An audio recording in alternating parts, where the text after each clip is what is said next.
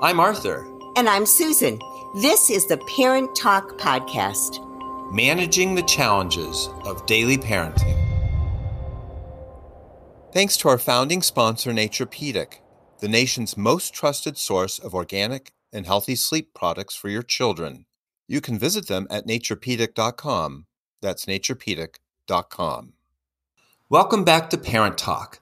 We are very excited about talking about the number one problem parents seek help with, and that is getting to sleep through the night. Well, Arthur, I hope you had a good night's sleep, and that's what we're going to talk about today. We're going to try to help parents who are ready and whose child is ready to get them to sleep through the night. And I'm not at all surprised that you say that this is the number one question that parents have, because when I go to a bookstore or go online, I see a myriad of books, and all of them have something to say about sleep. You pick up one book. If you don't get your child to sleep in the first few months, that's it. You're never going to get a good night's sleep until they go to college. But then you pick up another book and they say, if you don't meet your child's every need, you're abandoning your child and your child is not going to feel the love and trust. So is it surprising that parents are so confused? Not at all. And in fact, it's a big industry in the United States offering advice to parents. People pay for consultations. And you might be surprised to learn that the number one parenting problem that parents seek paid advice for is around their child's ability to sleep through the night, how to help the whole family to sleep through the night. So we've got good news for listeners of Parent Talk. We're going to offer a consultation for you online that is available to you very easily and has helped over 10,000 families sleep through the night. We have to make everyone understand that unlike a lot of these books that I'm referring to, there's not one path to getting your child to sleep through the night. In fact, it has to be tailored to the needs of your child and the needs of the family.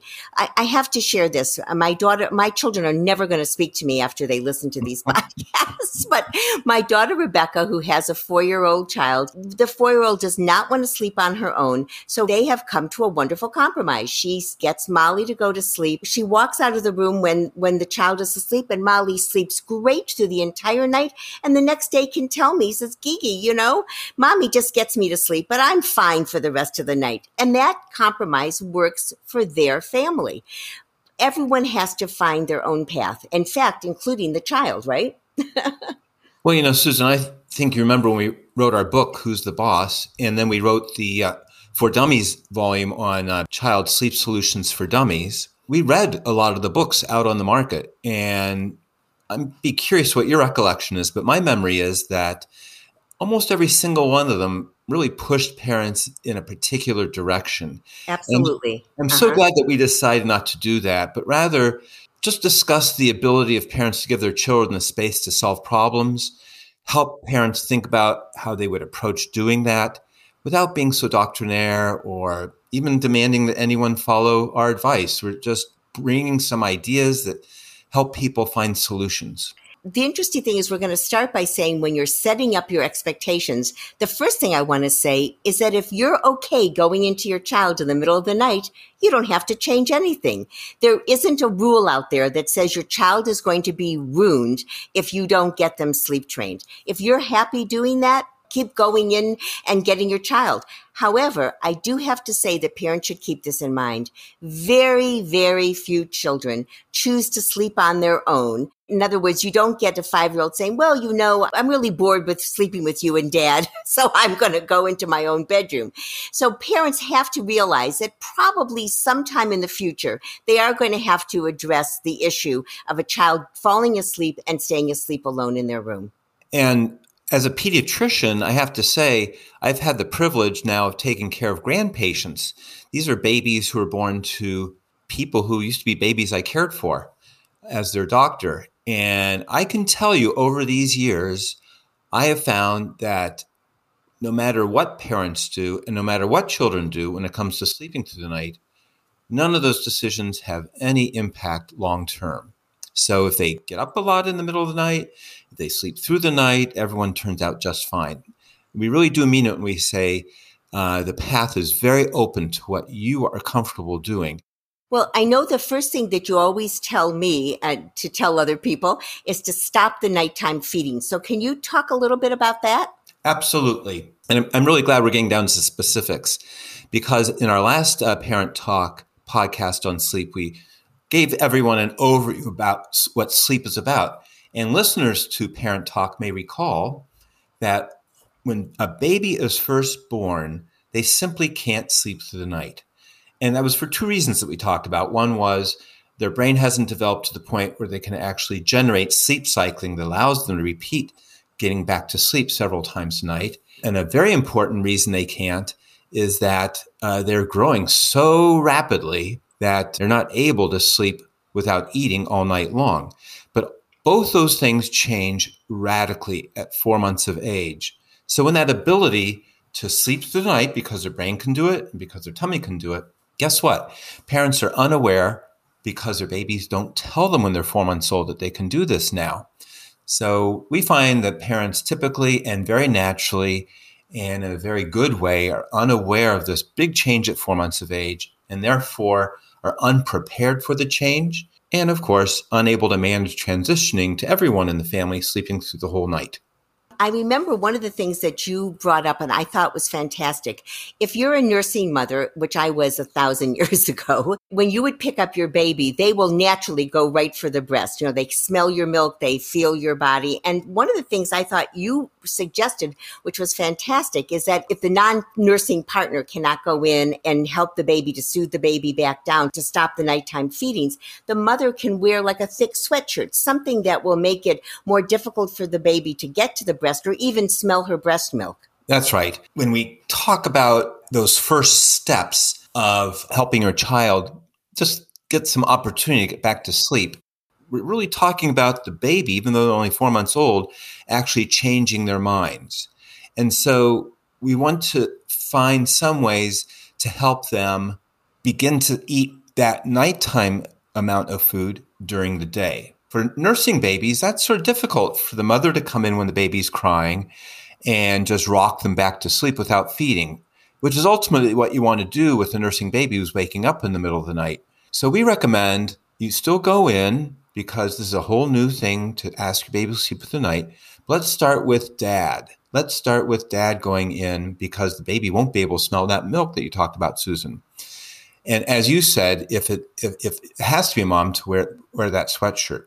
Now, for bottle-fed infants, mom or dad can have some ideas that might work for them. And that is for bottle-fed infants, whether they're drinking breast milk or formula. And our recommendation here is that you slowly dilute the feeding to water. You can begin, when you make these changes, by making the bottle 3/4 strength, that is 3/4 strength formula or breast milk, 1/4 strength water. Then after a few days, once your baby's used to that, you go to half strength and then quarter strength. And then over a week or two, you'll get to water. And you know what happens at that point is as you go from full strength to 3/4 strength, your baby eats what they aren't getting at night during the day. By the time you get to water, they're eating everything they got at night during the day. They don't need to be fed at night at all. And so in other words, what you're saying is that they get plenty of calories, the ample amount of calories during the day because they just increase their consumption in the daylight hours. Exactly right. So let's say, someone's eating, pick a number, I'm making it up, 600 calories, but 200 are at night and they need 600 a day. And your baby's eating 200 a night and 400 during the day. By this technique, by having dad go into the nursing baby to rock them to sleep, or by diluting the bottle-fed baby's nighttime feedings, you're gradually shifting them to getting all 600 calories during the day. Now, a lot of our listeners might say, I don't know how many calories my baby's eating. Well, it turns out I don't know either. No one knows. But guess who does know? Your baby knows. Because guess what happens if your baby doesn't get the right number of calories? They start screaming to be fed. So you know that if your baby is content, that they're well fed. And that could be proven when you go to the doctors for their checkups and you see they're growing well. But we have never, ever, ever over the decades ever seen anyone not get enough food. So that point can't be emphasized enough, Susan. That's good to know, because I think that that's the fear that a lot of parents have. My child's screaming, but they're really screaming. We talked about this last time because their tummy's waking them up. They're getting used to eating at that 200 calories or however many calories at 2:30 in the morning, and they're going to keep waking at that time to eat again. But if you can gradually change the eating from the night to the daytime, they will make up those calories during the day and be content through the night. Of course, eating is just one reason for getting up. That's a good place to start. But even babies who are not eating in the middle of the night will still wake up and want their moms and dads. Yeah, remember those cycles we talked about last time? So you go stage 1, 2, 3, 4 is deeper sleep, then 4, 3, 2 is lighter. Stage 2, they come into REM sleep. And at REM sleep, when they come out of that, they choose either to go another cycle, 2, 3, 4 and up, or they wake up. Now, it turns out that no one likes to sleep alone. And, in the first 4 months of life, they aren't really sleeping alone. You are feeding them, you're seeing them. They're not doing the sleep cycle thing we just talked about. So they're up 2, 3, 4 times a night. Now, if you somehow move them to not eating at night, they still like the idea during that cycle when they come up, into REM sleep. They have a choice, do another cycle, stay asleep or wake up. They choose to wake up because they remember the night before how much fun it was to see mom and dad. So that brings us to the next step, which is what do you do when your baby, let's say, isn't hungry anymore? You've gotten over that transition, but they're still demanding your presence in the room. That, of course, is the key. The one thing that we can start with is say that you can really get into a routine, because babies love routine, and you pick a bedtime and you pick a wake up time.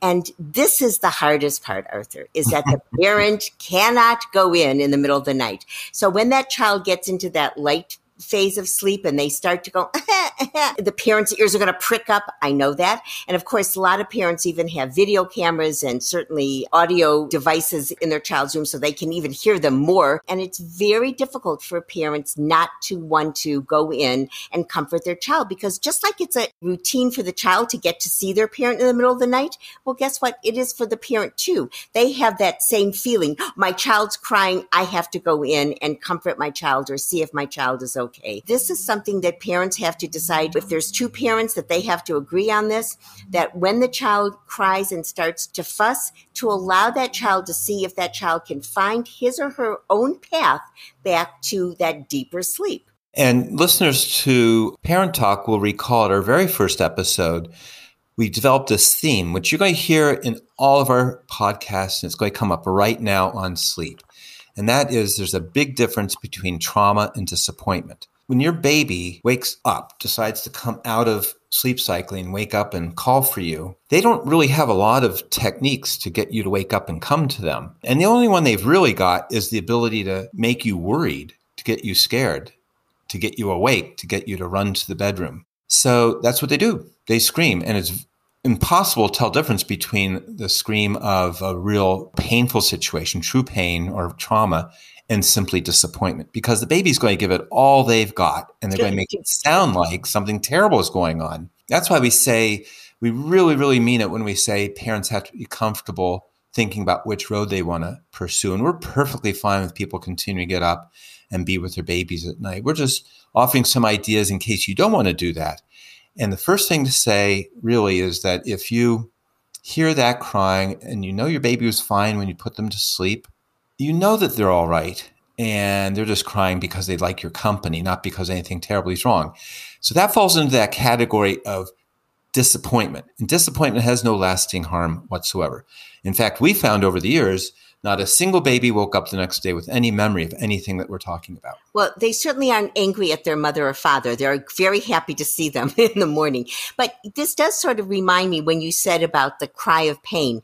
I just want to put this in. I think that another reason that sleep is just that huge question for parents, and the one that you said, that they will be more willing to pay for advice than almost anything else, is that sleep will get distressed and disturbed just by normal family events. So let's say let's say that you take a vacation, even with your child, suddenly you're all sleeping in one room, one hotel room. The schedule changes, the water changes, everything will change. All of those changes can lead to a disruption in your baby's sleep. Sometimes your baby, unfortunately, really is ill. If your child has a fever, they're very congested, certainly you're not going to let that baby just cry themselves to sleep. They're going to need to be picked up and made sure that they're not running a fever and that they are breathing properly. Every time something like that happens, whether it's an illness or it's a change in the routine in the family, there's a very, very high probability, I should say, that your child's sleep will be disrupted. The good news is that if you've already established a sleep routine, it won't take as long. You can reestablish it. But I feel like parents have to go back again and again and again to reestablish the sleep routine. And I think it's one of the reasons that parents are always asking about this, because it feels so awful. We've had 8 days and they sleep in through the night, and then the baby gets a cold or mom goes out of town for work and everything gets turned on its head. So it is something that is revisited again and again and again. And it's so important people know that's normal for this problem to happen over and over. After all, it is a negotiation. Babies want to be together with you. And if you want to sleep through the night, then it's going to be a little bit of a tug of war back and forth. And if you give your child the opportunity to figure out how to sleep through the night, they'll take it. They'll find out how to do it. And if they find an opportunity to be with you, they'll take that too. So they're always working their opportunities. It goes back and forth. I think that's great, because we sometimes don't give children, even babies, enough credit for how they manipulate their environment to fit their needs at the time.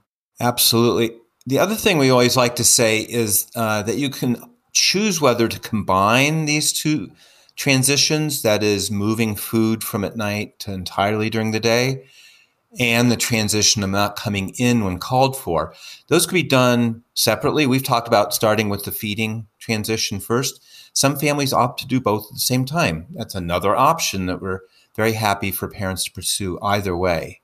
Now, I think it's been your experience too, Susan, but tell me if I'm right, that over the years, we found that when families do choose to try to help their children have the opportunity to sleep through the night, they achieve sleeping through the night in usually 2 to 4 nights. That's it. Yeah. That's starting the clock with the step of not going in when your child calls for you. It might take a week or two if you want to wean off nighttime feeding. But once you get to the step, either with or without the feeding transition, of not going in when you're called for, what happens the first night is your child's going to get really upset. That's when you're going to hear all the upset. The second night, they're going to start thinking, I'm wondering if they're not coming in. And usually by the third night, they're like, they're not coming in. I'm not even going to try. So it's usually just 2 to 4 nights. That's all the transition involves. I absolutely concur if parents can stick with it. The trouble is that 2 to 4 nights can feel like 20 to 40 nights. I mean, it can feel much longer than it actually is. But children really will be fine. And that's what we're trying to say. If you need to go in, that's fine. But if your child can find their way to sleep on their own, that's going to work. And their child will not be mad at you in the morning. Yeah, another way to look at that is that when they're upset, it may feel like your project is making them cry. That is not what we're asking anyone to do. What we're really asking folks to do is consider allowing their children to try out something called problem solving. So problem solving is not making them cry, and problem solving is not a punishment, but rather we're handing over a new skill set. Just a nice tip for people to keep in mind when they try not going in is don't even peek, because we know the word peek, but very few babies know the word peek. If you peek, babies have no idea that you're just peeking. If they see you, they'll believe that, yes, when they wake up in the middle of the night, if they cry, you will appear. And the only way to make them think that you won't appear, it turns out, is to not appear. All we're really trying to say is that we totally understand how hard this is for parents. But if you need to get through the night, there are ways to do this that will not traumatize your baby. Another big transition before we get to the end of the podcast is when a child transitions from a crib to the big bed. I was thinking of this because I bumped into a young father of, actually he wasn't so young, but his child was only 3. And they just switched the baby from the crib to the bed. And this is what he asked me. He said, my wife and I are going crazy. He loves his big bed, his new sheets, etc. But all he does is get out of bed and he comes into our room like 3 o'clock in the morning, 5 o'clock, they can't keep him in his room. And I know, Arthur, you have some ideas about how you make that room into instead of just being a room with a bed, but an entire room becomes like a crib. You bet. I love talking about this. It actually took me many years to sort of figure out. And the issue is, if you don't go in the middle of the night and you help your child develop an expectation that you're not going to appear, that is very easy for a baby or even an older infant who's in their crib and can't go anywhere. But for that baby who's now a toddler who's transitioning to a bed, they can get up and run to your bed. They don't have to wait for you to show up. So how do you keep them in the room? And the idea that we came up with was to think of putting gates in the child's bedroom as converting the room into a crib. A lot of people are a little hesitant to put a gate up. They feel like they're sort of locking their child in. But if you think about the room now becoming like the crib, then it's not so much an act of locking anyone into place. It's more of just securing the room. Now with those gates in place, your child can get out of bed and look for you, but they can't really get to you. And it reminds me actually of our eldest son who we followed these paths with. And I hadn't figured out the gate option yet. And he used to take all of his bedding and bring it right to the threshold of our room. He didn't violate the rule that you couldn't come into the room, but his pillow right on the threshold. And I wish I had thought about the gate idea back then. Well, you have to remember that a gate is something that the child can see through. It's quite different than taking a door and locking it where they don't know, they can't see the hallway. The other thing I just want to say that if you do make your room into like a giant crib, you have to crawl on the floor like a child and make sure that there is nothing that a child could get into that, when they're alone, they could be up for 30 minutes or an hour, they can't get into any trouble. So you have to make the room as safe as you would have made your crib, right? Absolutely. That means ensuring that outlets are covered and that there's no shelves that can be pulled down and there's nothing that the child can get into, because now that room is theirs alone as it should be. And for the older child, you can have a chat with them about everything we've talked about today. You could talk to them about how they're not going to eat at night if they're still eating at night. You can talk to them about how you're not going to show up if you're not showing up again. You can talk to them about the fact that your door will be closed and that they're in their room all night. They can do what they want in the room, but they can't come out. You can't actually make a child sleep, but you can set up the room like a crib and the child will find their way back to sleep. I think that transition at the very beginning, a lot of kids they're so excited by this new independence and freedom that they have a little trouble finding their way back to sleep. But with calmness, with the parents and some expectations that are very clearly stated to the child, it doesn't take them long to get back into a new routine. But I do have some ideas for even the older toddler, even a preschool age child, those who can sort of read or recognize words, even if they're not actually reading. They have these clocks, actually special clocks that say that you have to stay in your room or in your bed. It's red, red, red. And then let's say 7 o'clock is your magic time in your house. Bing, when it turns 7 a.m., the clock flips to green and the child knows, okay, I can come out of my room. Because the gates may not work so much with a 4 or 5-year-old. They could probably climb over the gate.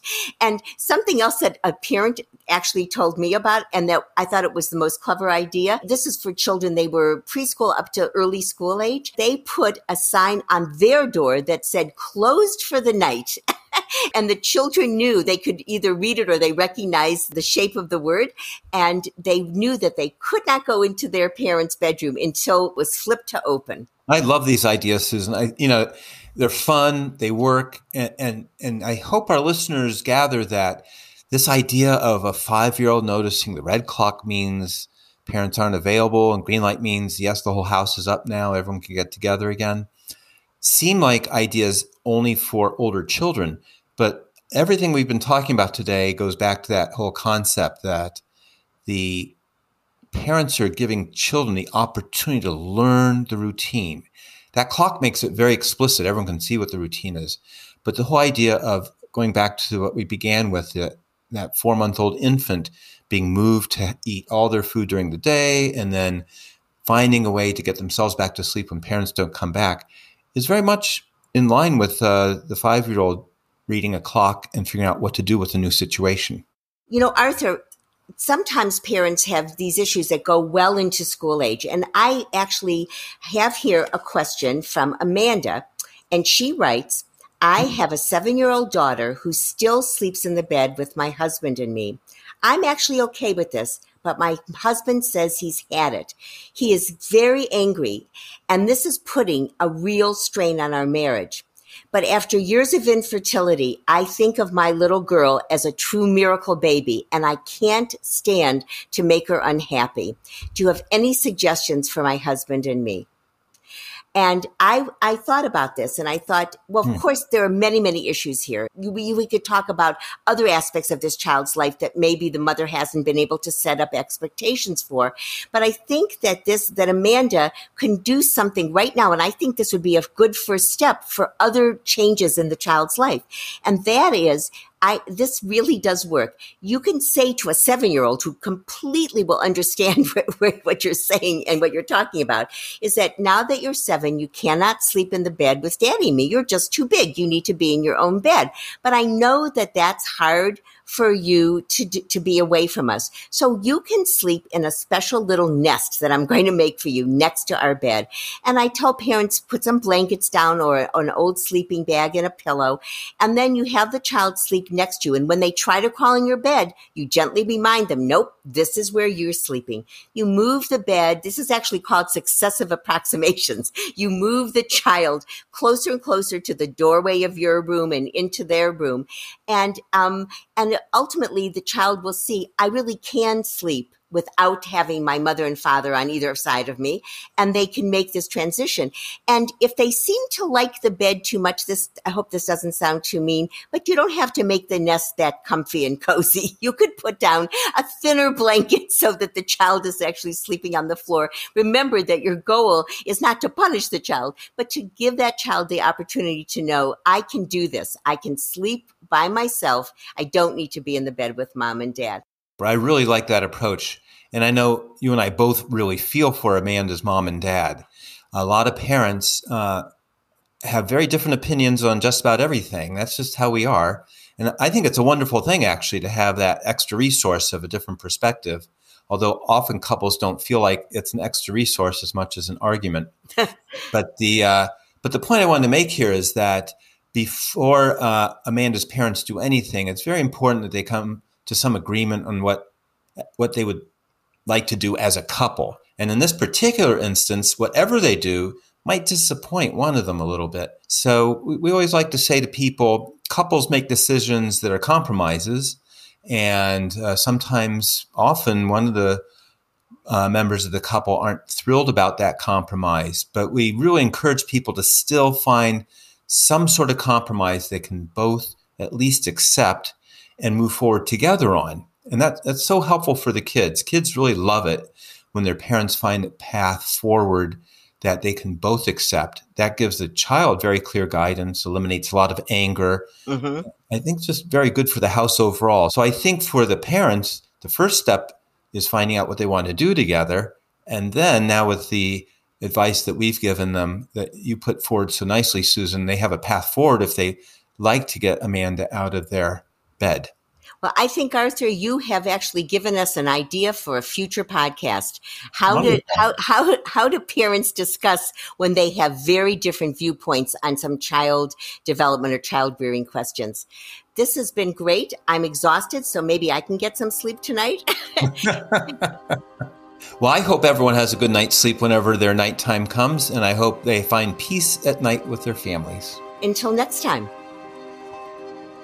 Thanks again for listening to the Parent Talk podcast. You can find back episodes and send us your parenting questions at parenttalkpodcast.com. And don't forget to visit our founding sponsor, Nature Pedic, at naturepedic.com.